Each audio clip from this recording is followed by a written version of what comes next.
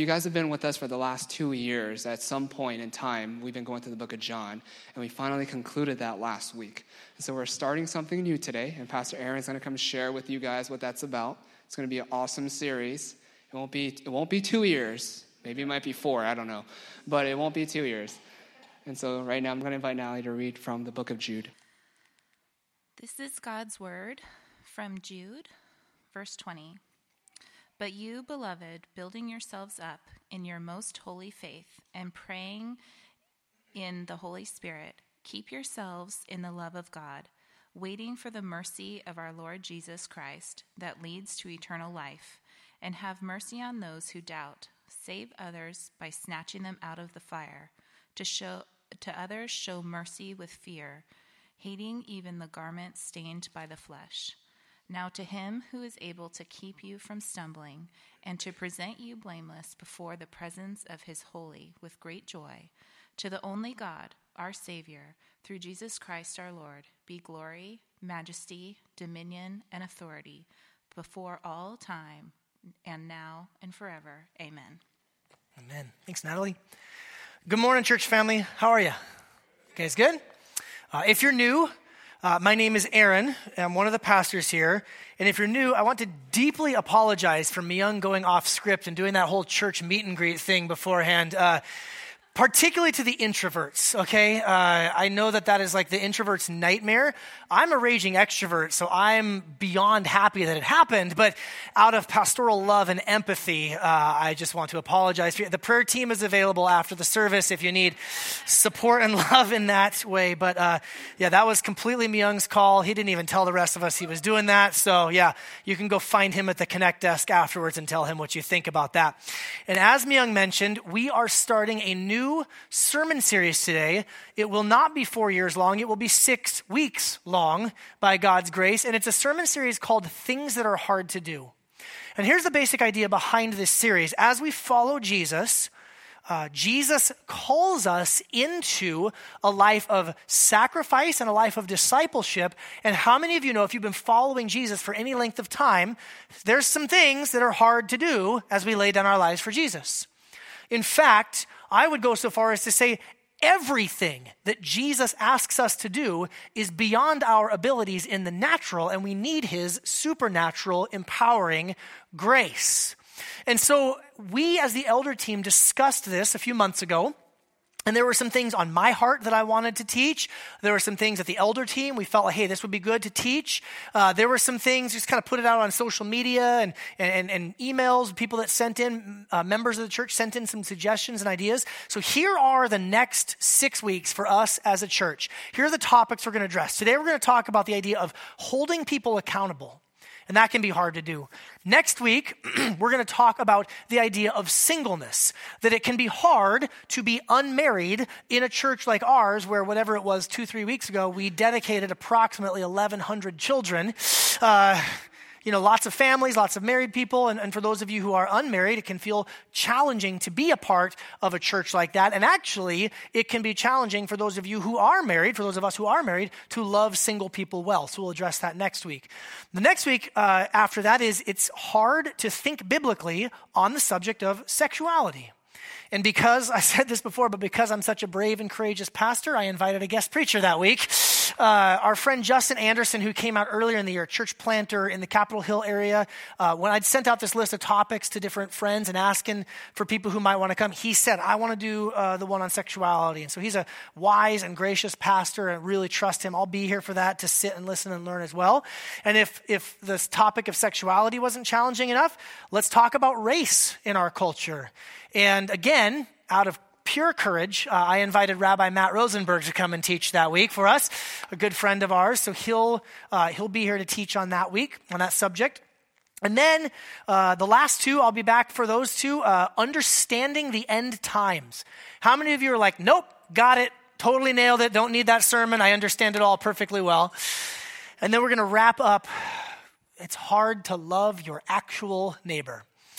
That's what we're going to do for the next 6 weeks. Some of you looked at that like, that sounds like a lot of things that are hard to do. Yes, it is. And by God's grace, we will take steps forward together not thinking that one sermon is going to be what fixes all our problems or makes us be completely and totally matured, but that we can continue to take steps in growth and maturity and wholeness because our Savior calls us into those places and he gives us the grace that we need. Amen?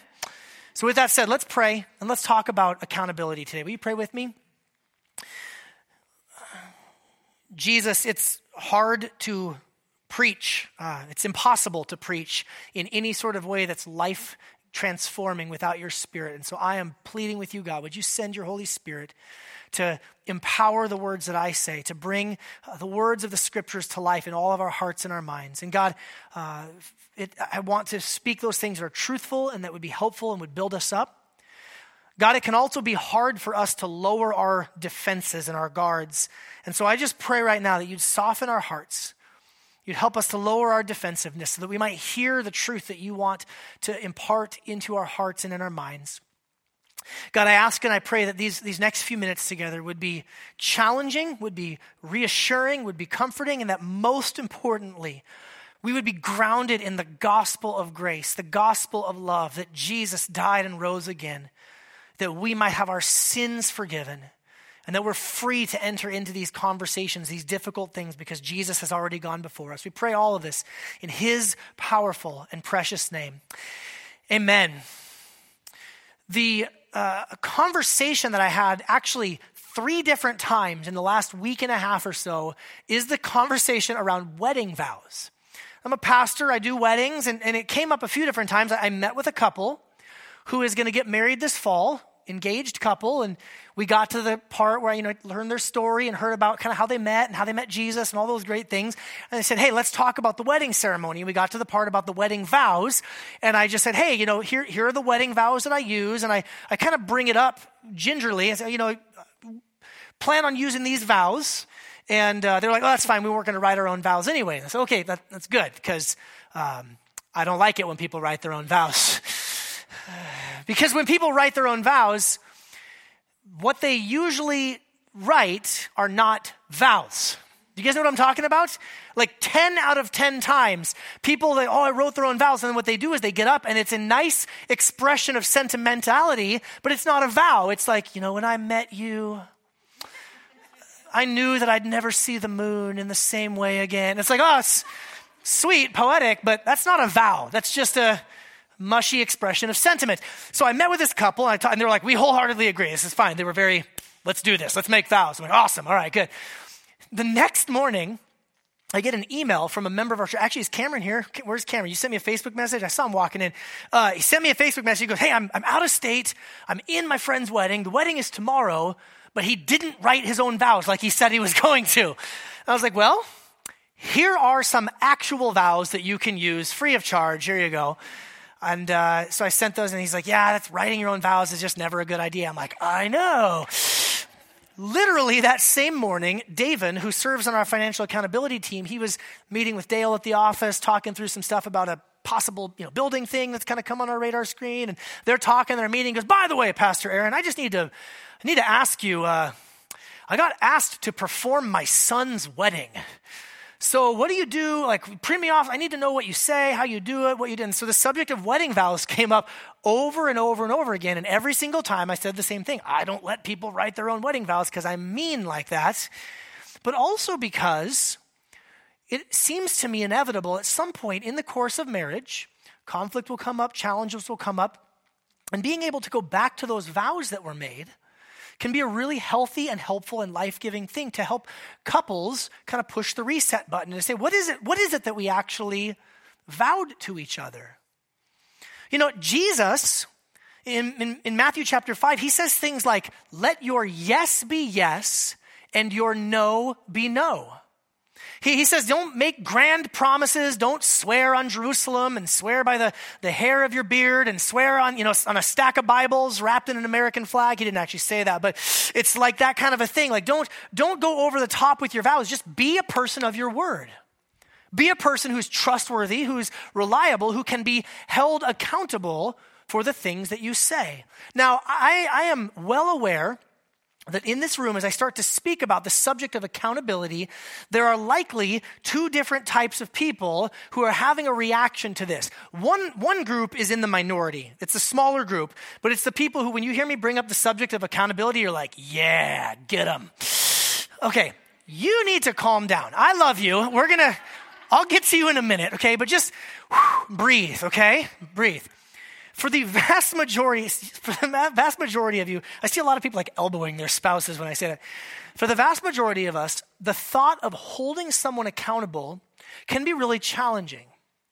Especially for those of you who have a very merciful heart. You have a tender heart. You are by nature more empathetic. You're wired towards compassion and grace and empathy. And those are amazing and good and God-given traits that I would never in a million years want to diminish or ask you to set aside. What I would simply ask you to consider is this. You don't want to live in a world that doesn't actually have accountability. Just think in like the simplest sense of the word. You don't want to live in a world where someone could commit a criminal act and they're not held accountable. You don't want to live in a world where politicians are not held publicly accountable.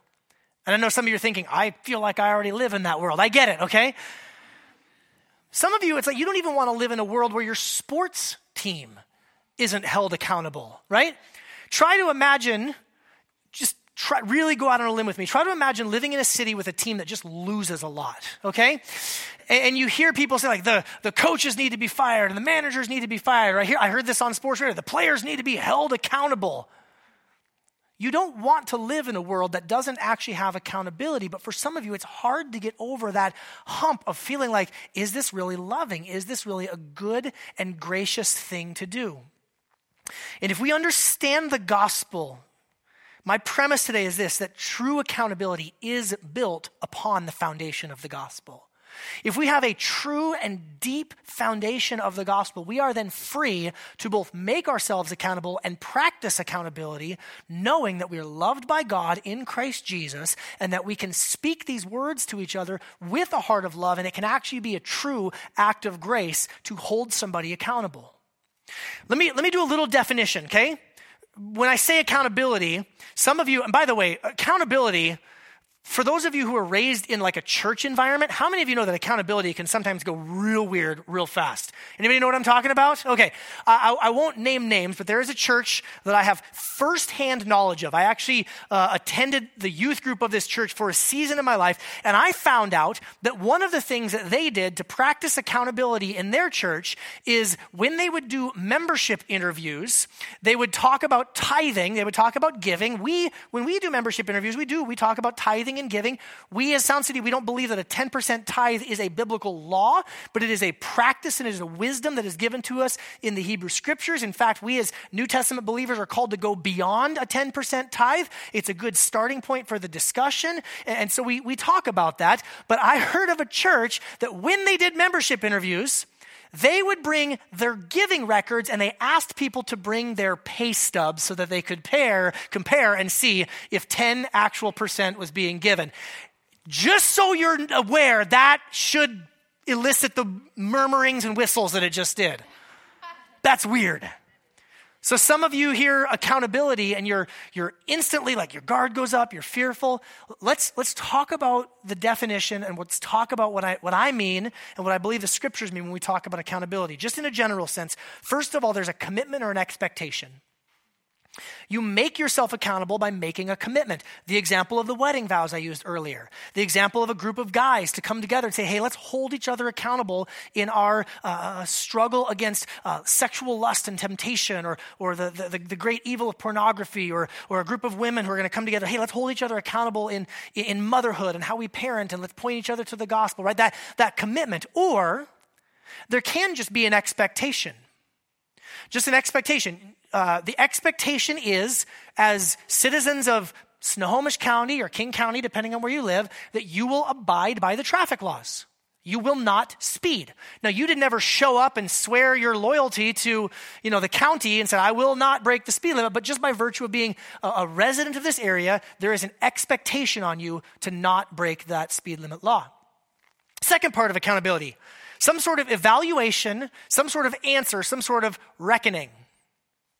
I have a church credit card. I know I lost my wallet a few weeks ago. I found it. I have it back, and I have the church credit card in my possession.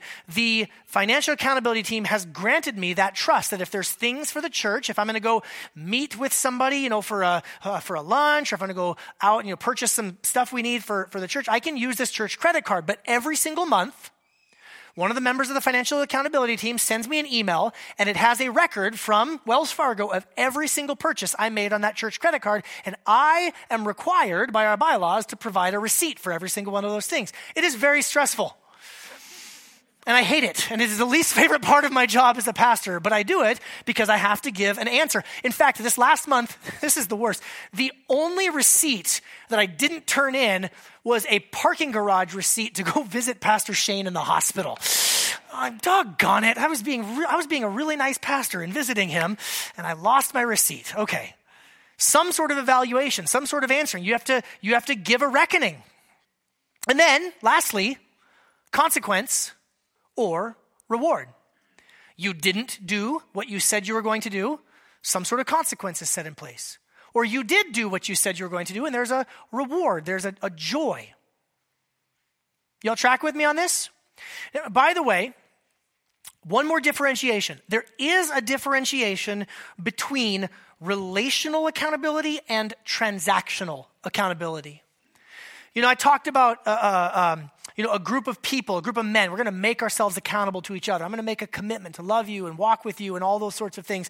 The police officer who pulls you over for a speeding ticket, that's just transactional accountability. That really doesn't have any bearing. If you get pulled over, you get a speeding ticket, you are going to maybe feel bad about getting a speeding ticket, but it's different than when someone from your small group or your wife or someone that you know and love shows up and says, hey, could we talk? I need to hold you accountable for this, that, and the other thing. You guys understand the difference? It's why things can be so scary, because it's really deep. It's really personal. It can be really emotional. For the rest of this time today, I'm not talking necessarily about transactional accountability. I'm talking about relational accountability. And I just want to clearly state here, the goal of any such relational accountability is so that God can be honored, and so that the person, particularly the Christian, I'm speaking here within the body of Christ, the Christian can experience the goodness of God and live a life that is pleasing to him and joyful for them. That's the real, true purpose of biblical accountability.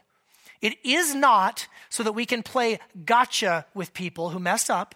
It is so that they can experience God's grace, God's love, God's mercy. Let me show you from the letter of Jude.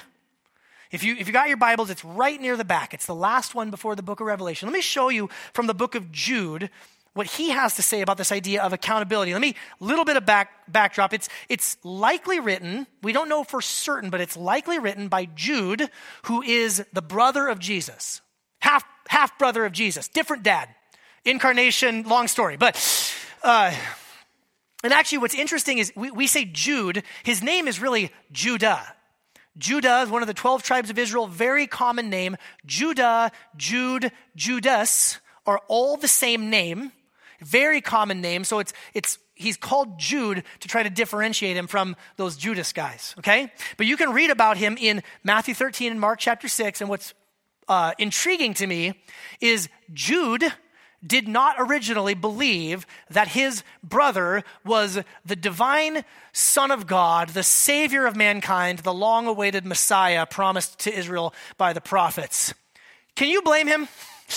Can you blame him for having a little bit of skepticism at first? But we see that after the resurrection, Jude and James, another of Jesus' brothers, and his family, they all follow. They all place their faith and trust in Jesus as Savior and Messiah. And so he writes this letter to warn against false teachers. You can read that back in verse 3.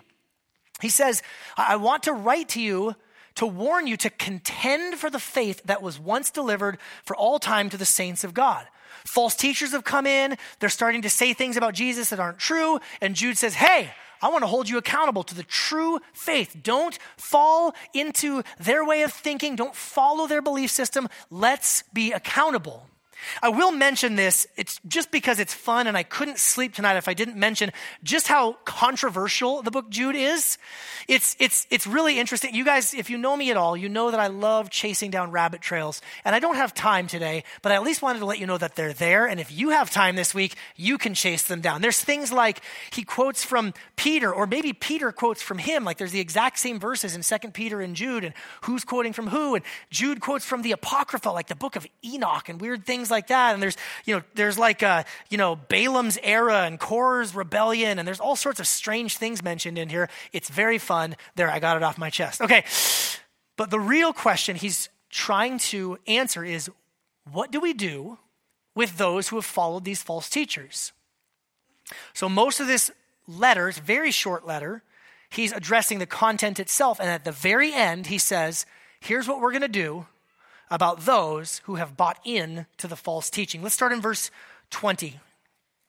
He says, but you, beloved, building yourselves up in your most holy faith and praying in the Holy Spirit, keep yourselves in the love of God, waiting for the mercy of our Lord Jesus Christ that leads to eternal life. Okay, before we go to practice accountability with someone else, before we go in to bring some correction or to bring some guidance and direction, he says, first of all, you got to check your own heart. You got to check your own life. You need to be built up in the gospel.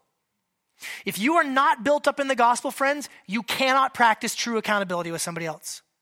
The nature of the human heart is such that it will almost always just slide into something like control or frustration. We in and of ourselves do not have enough grace to really practice accountability with someone else. So we must be built up in the most holy gospel. If you'll allow me to just push pause on that for a minute, because Jude just kind of says that, but let me just remind you of the gospel through the lens of accountability. If you want to, you can flip over with me to the book of Romans in chapter 3, where the Apostle Paul says that the law speaks to those who are under the law so that every mouth may be stopped and the whole world may be held accountable to God. You see our word there? For by works of the law, no human being will be justified in his sight, since through the law comes knowledge of sin. Here's what Paul is saying. Dear humans, when you come across the law is given as a bar, the law is given as a standard that you must meet. And at the end of the age, every human being will be held accountable to God. We will stand before the great white throne, the judgment seat of our Lord and Savior Jesus Christ. And we will give an account for every single thing that we have ever done, every word that we have ever spoken, every thought that we've ever thought, and every motive of our hearts that has led to any of those other things. Anyone feeling the weight here in the room? You should. Because he says if you really thought about it, every mouth would be stopped. You'd clap your hand over your mouth. You would say, woe is me. I have nothing to speak. I have nothing to say because I have fallen so far short of God's standard of righteousness and God's standard of holiness. Friends, if you and I today just pretend for a moment, I know you know where I'm going to go with this, but pretend for a moment you did not know about the perfect life of Jesus and the sacrificial death and the resurrection of the Son of God and the offer of grace. Pretend like you didn't know about that and you just came across this verse. You will give an account before God. If that doesn't fill your heart with at least some sort of fear and dread, you might not be paying attention either to God or to your own life. These are weighty matters. Accountability is the starting point of the conversation before we can even get to the gospel. The whole world will be held accountable by God. We read it in our scripture earlier in the worship time in chapter 14. Each of us will give an account of himself to God, which is what makes the good news. When you flip the page and go over to Romans 4, Paul is talking about Abraham. And he says that Abraham had faith in God, and therefore Abraham's faith was credited to him as righteousness. Wow, that's a big deal. Abraham had faith in God. He trusted in the promises of God, and it was given to him as a credit. Now, it was credited to him, this quotation was not written for Abraham alone, but also for us. It will be credited to us who believe in him, who raised Jesus, our Lord, from the dead. He was delivered up for our trespasses and raised for our justification. Friends, this news could not be better. This news could not be better. That even though we have accrued a great debt, the credit card statement of our spiritual bankruptcy has come in the mail, but written across it in the blood of the perfect Son of God is the words paid in full. How awesome is that? And we activate that, we access that by placing our faith in the one who died and rose again. That Jesus lived the life that none of us have lived. He died in our place for our sins, and he rose again from the dead. I have been there with people who have received a financial gift like this from a hospital, from a credit card. They've been freed of their financial debt. Friends, if we could truly understand the good news of the gospel, you wouldn't be able to contain us in our joy and in our song and in our loving response to God. Amen? This is such good news that the gospel is that we're credited the righteousness of Christ. So someday when we stand before that throne of judgment, we have nothing to fear. Our judgment day already took place when Christ died on the cross.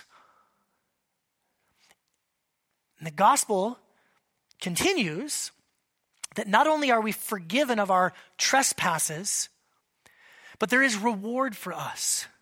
None of the punishment and all of the reward. Now this, sometimes when me or a preacher or somebody starts talking about the gospel of grace, we can hear that and then we start to say, well, then don't ever talk about efforts or working or rewards or any of that kind of stuff. And let me just say this very clearly.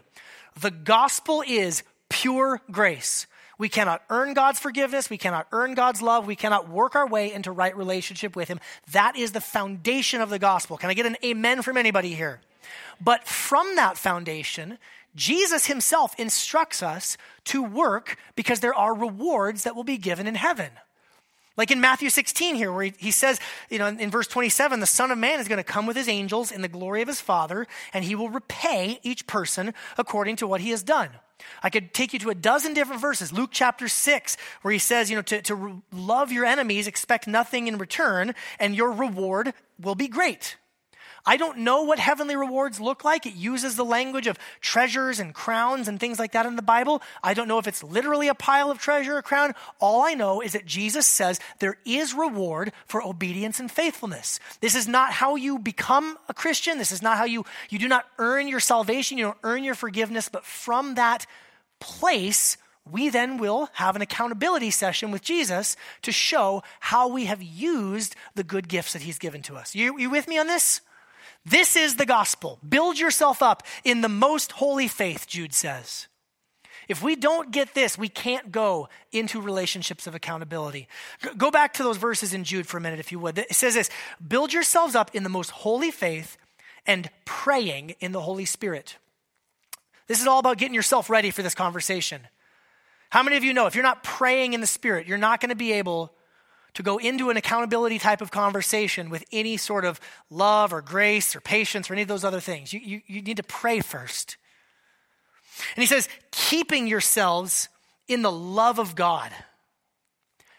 Do you understand how loving God is? No, you don't, and I don't. Like, how loving is, just take a moment, think in your heart, think in your mind, how much does God love you? Keep going. More. Like, keep yourselves in the love of God? Can you go into an accountability type of conversation without just drinking deeply of how much God loves you? You're so loved. They're so loved. We're all so loved by Jesus. That really helps to strip away some of the weirdness that can enter into those types of conversations. He says, patiently, well, he doesn't say patiently, but waiting for the mercy. That word waiting, to me, it just always implies patience. How many of you love waiting? It requires patience. Waiting, patiently waiting for the mercy of our Lord Jesus Christ that leads to eternal life. How many of you need more patience with the people that you're trying to hold accountable? How many of you parents need more patience with the children that you are trying to hold accountable? If we're not asking God to help us wait for his mercy, we're going to go into these conversations with a wrong heart, wrong attitude, a wrong mindset. So this is all about getting yourself ready, okay? Build yourself up in the gospel.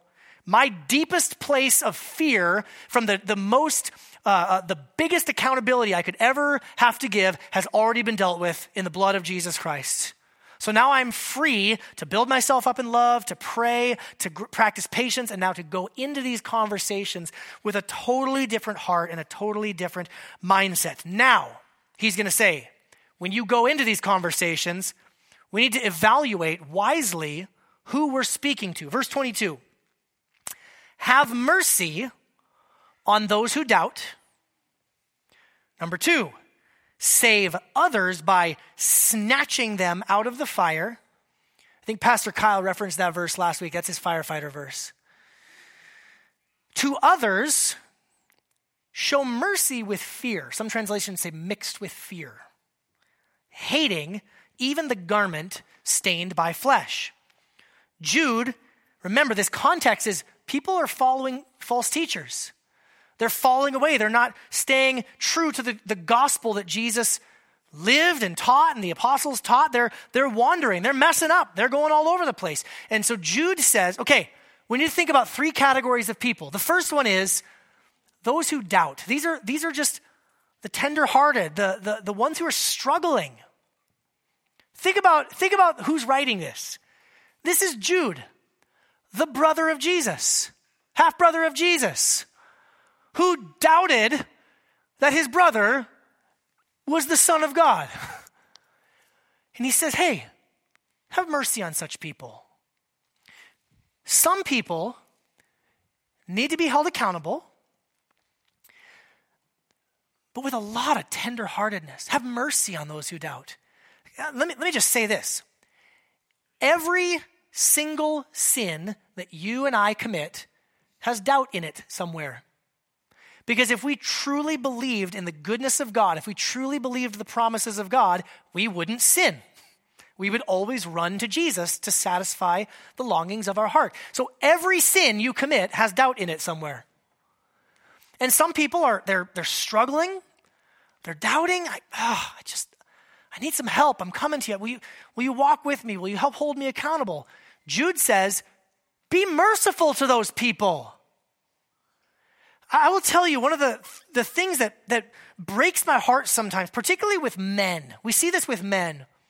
I believe in a good rough and tumble, men's group, men's accountability group. I've participated in a good handful of those myself over the years, but it is a sin when some man comes to you and says, hey, I need some help, I need some love, and I need some prayer, and you go into it with a fist. That is not honoring the heart of God in that situation. It's not some badge of honor for you men to go into, every men's accountability group with a mentality of like a well-placed kick to the groin. That's not biblical accountability. If someone's just struggling and they need some help, they need some support, show them mercy.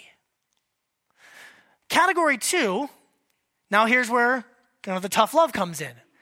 He says, save others by snatching them out of the fire. This is someone who's just wayward and they don't get it. I put the wayward there. I wanted to put the dummy because it's like someone who's just like headlong and they're just running and they just don't get it. And this language of like, grab them. I think of like a young child who is running into a parking lot, and that mother's instinct, the father's instinct, you just grab them and you pull them back. This is kind of what's going on here. This is somebody who you look at them and they're like, man, they're not coming asking for help. They're not someone who's just kind of struggling and wavering with doubt. This is someone who is heading into the fire. And they're convinced that it's not the fires of hell. They think it's the beach or something else warm, you know? Oh, it's warm. I'm just running. Like, no, you're in danger. You go get them. There is a time and a place for a, hey, buddy, I love you. Knock it off. The third category is the one that's really tough. He says, for others, you need to show them mercy mixed with fear, hating even the garment that has been stained by the flesh. This is the category of it's called a polluted.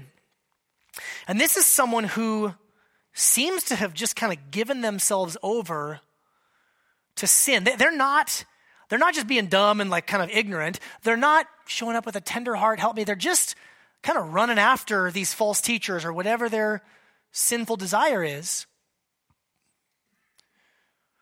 And Jude says, show them mercy, but there's a fear element in there too. It's almost like kind of keep a little bit of distance.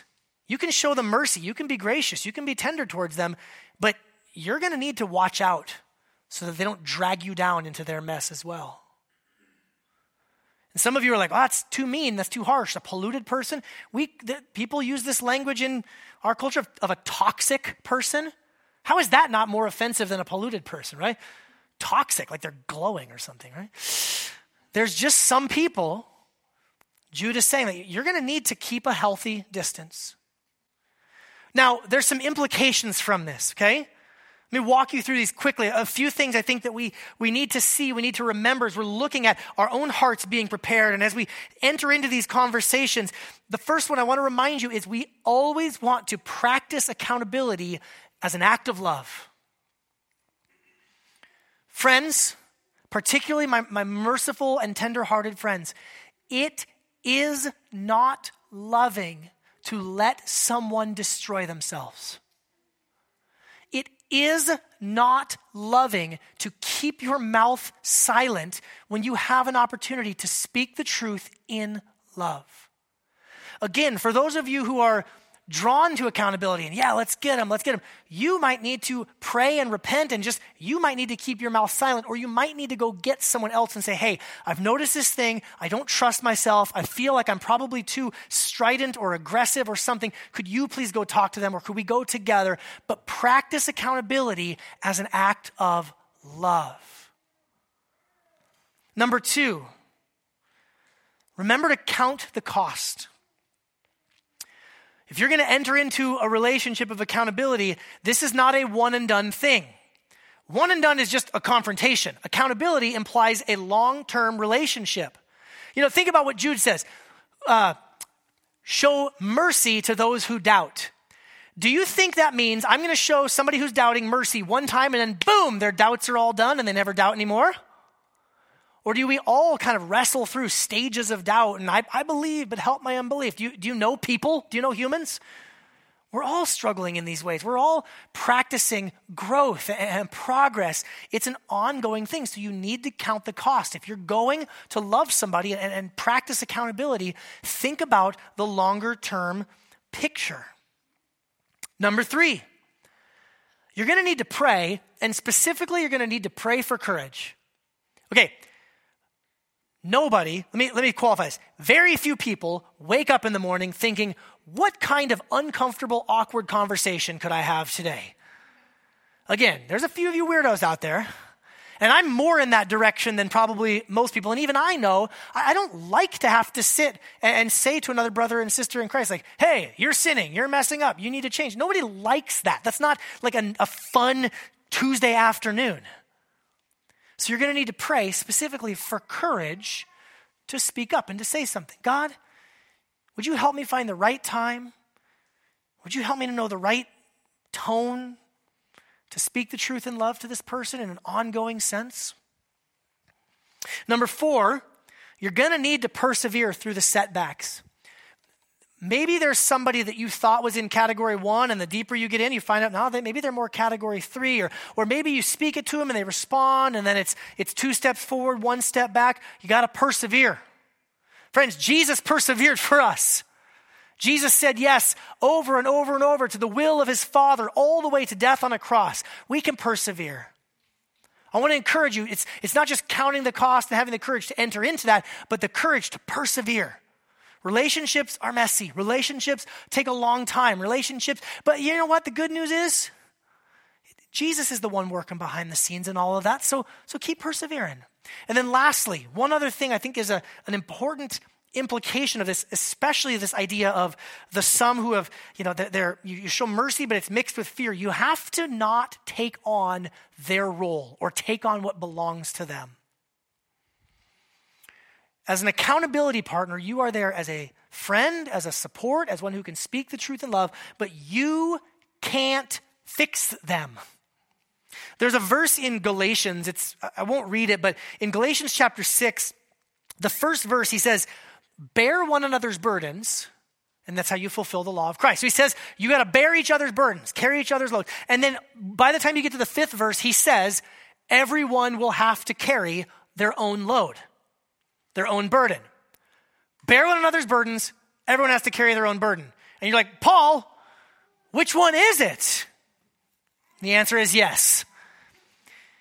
You are there to help them, to love them, to lift them up, to serve them and support them, but biblical accountability isn't doing it for them. You are not the Holy Spirit. You can't transform a human heart. Heath Lambert is an author and a biblical counselor. He says this on this subject. He says, the responsibility to confess sin and expose the darkness lies with the person who has committed the sin. It's not the job of spiritual mentors to go on a fishing expedition, to reel in a confession from those they're trying to help. A person who is passively waiting to provide answers to specific questions is in a far different place spiritually than a person who's willing to take the initiative to expose their struggles in the pure light of day.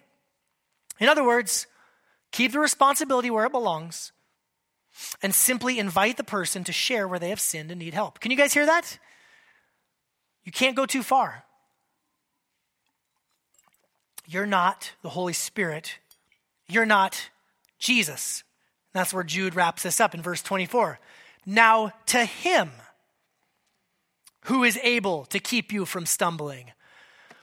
Whew. Can you guys just have like a, oh, praise God. Who's the one that's going to keep? Man, I tell you what, at my worst, as a pastor, I feel this way. Okay, I'll do this. Okay. I was having a conversation with somebody recently, and I found out that they go to a different church, and then they said some things, and they said some stuff, and I was like, boo. And I had all this judgment about the church that they went to.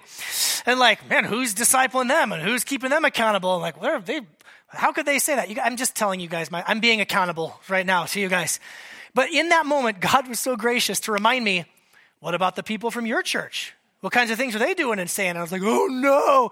And then I had this, you guys, I'm just being transparent. I had this moment where I was thinking about these verses okay, the pressure's off me.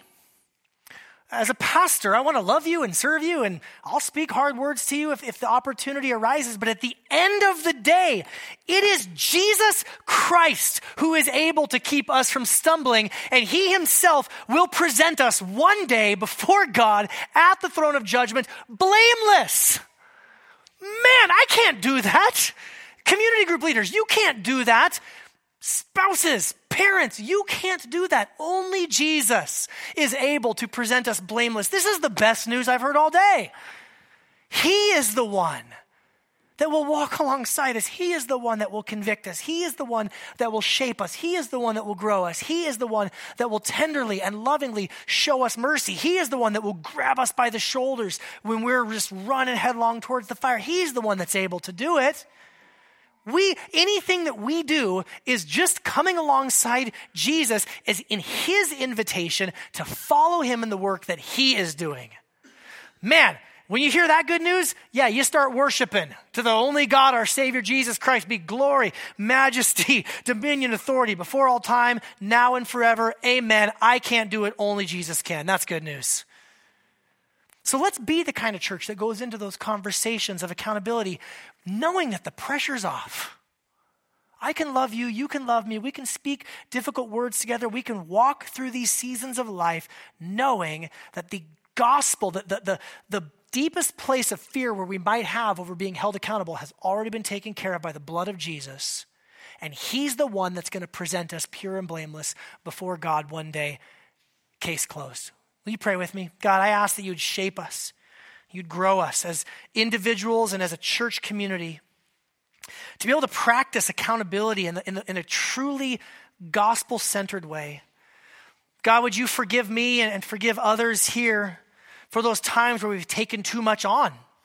We've tried to force people to change. We've tried to force people to grow. Would you forgive us for those times where we could have said a word and we didn't. We were silent. We didn't love our brothers or our sisters well. Would you build us up in the most holy faith? Would you build us up in the gospel that we would know that our deepest debts have been paid in full by the blood of Jesus? And as we head to this time of celebrating the Lord's table, would you build us? Would you use just this act of eating and drinking to remind us of the grace of God that we've received in Jesus Christ? It's in his name we pray. Amen. Friends, we're going to sing in a moment. We're going to celebrate the Lord's table, and Pastor Jamin's going to lead us in that. Thanks, Pastor Aaron. I'm going to read from 1 Corinthians. For I received from the Lord what I also delivered to you, that the Lord Jesus, on the night when he was betrayed, took the bread, and when he had given thanks, he broke it and said, "This is my body, which is for you. Do this in remembrance of me." In the same way, also, he took the cup after supper, saying, "This cup is the new covenant in my blood. Do this as often as you drink it in remembrance of me. For as often as you eat this bread and drink the cup, you proclaim the Lord's death until he comes. Whoever therefore eats the bread or drinks the cup of the Lord in an unworthy manner will be guilty concerning the body and the blood of the Lord. Let a person examine himself then, and so eat of the bread and drink of the cup." When I'm thinking of verse 28 there, when it says for us to examine ourselves, just reflecting back on what Pastor Aaron has shared, we first have to remember we get to reflect on ourselves because of what Jesus did for us. As was said, he already knows all of our sins. He knows everything we did, and we get to freely confess that to him because he paid that price for us on the cross. Our sins, the price was already paid for our sins. So for that directive of us examining ourselves, now we get to. That enables us to. We get to think, is there a time when somebody was trying to help me and speak truth to me, and I shrugged it off. I didn't take it seriously. I took offense when I should have examined myself and should have thanked the person for lovingly talking to me. Also, on the other side, is there a time when the Holy Spirit was convicting you to speak truth to somebody else, help them, hold them accountable out of love, and you didn't? Or there could be another time when you felt that conviction, but you actually didn't have the right heart, and you hurt somebody because you weren't doing it out of love. For any of those things, pray about that and ask the Lord for repentance, for forgiveness. You can now go ahead and partake in the Lord's Supper, and afterwards sing and praise with us.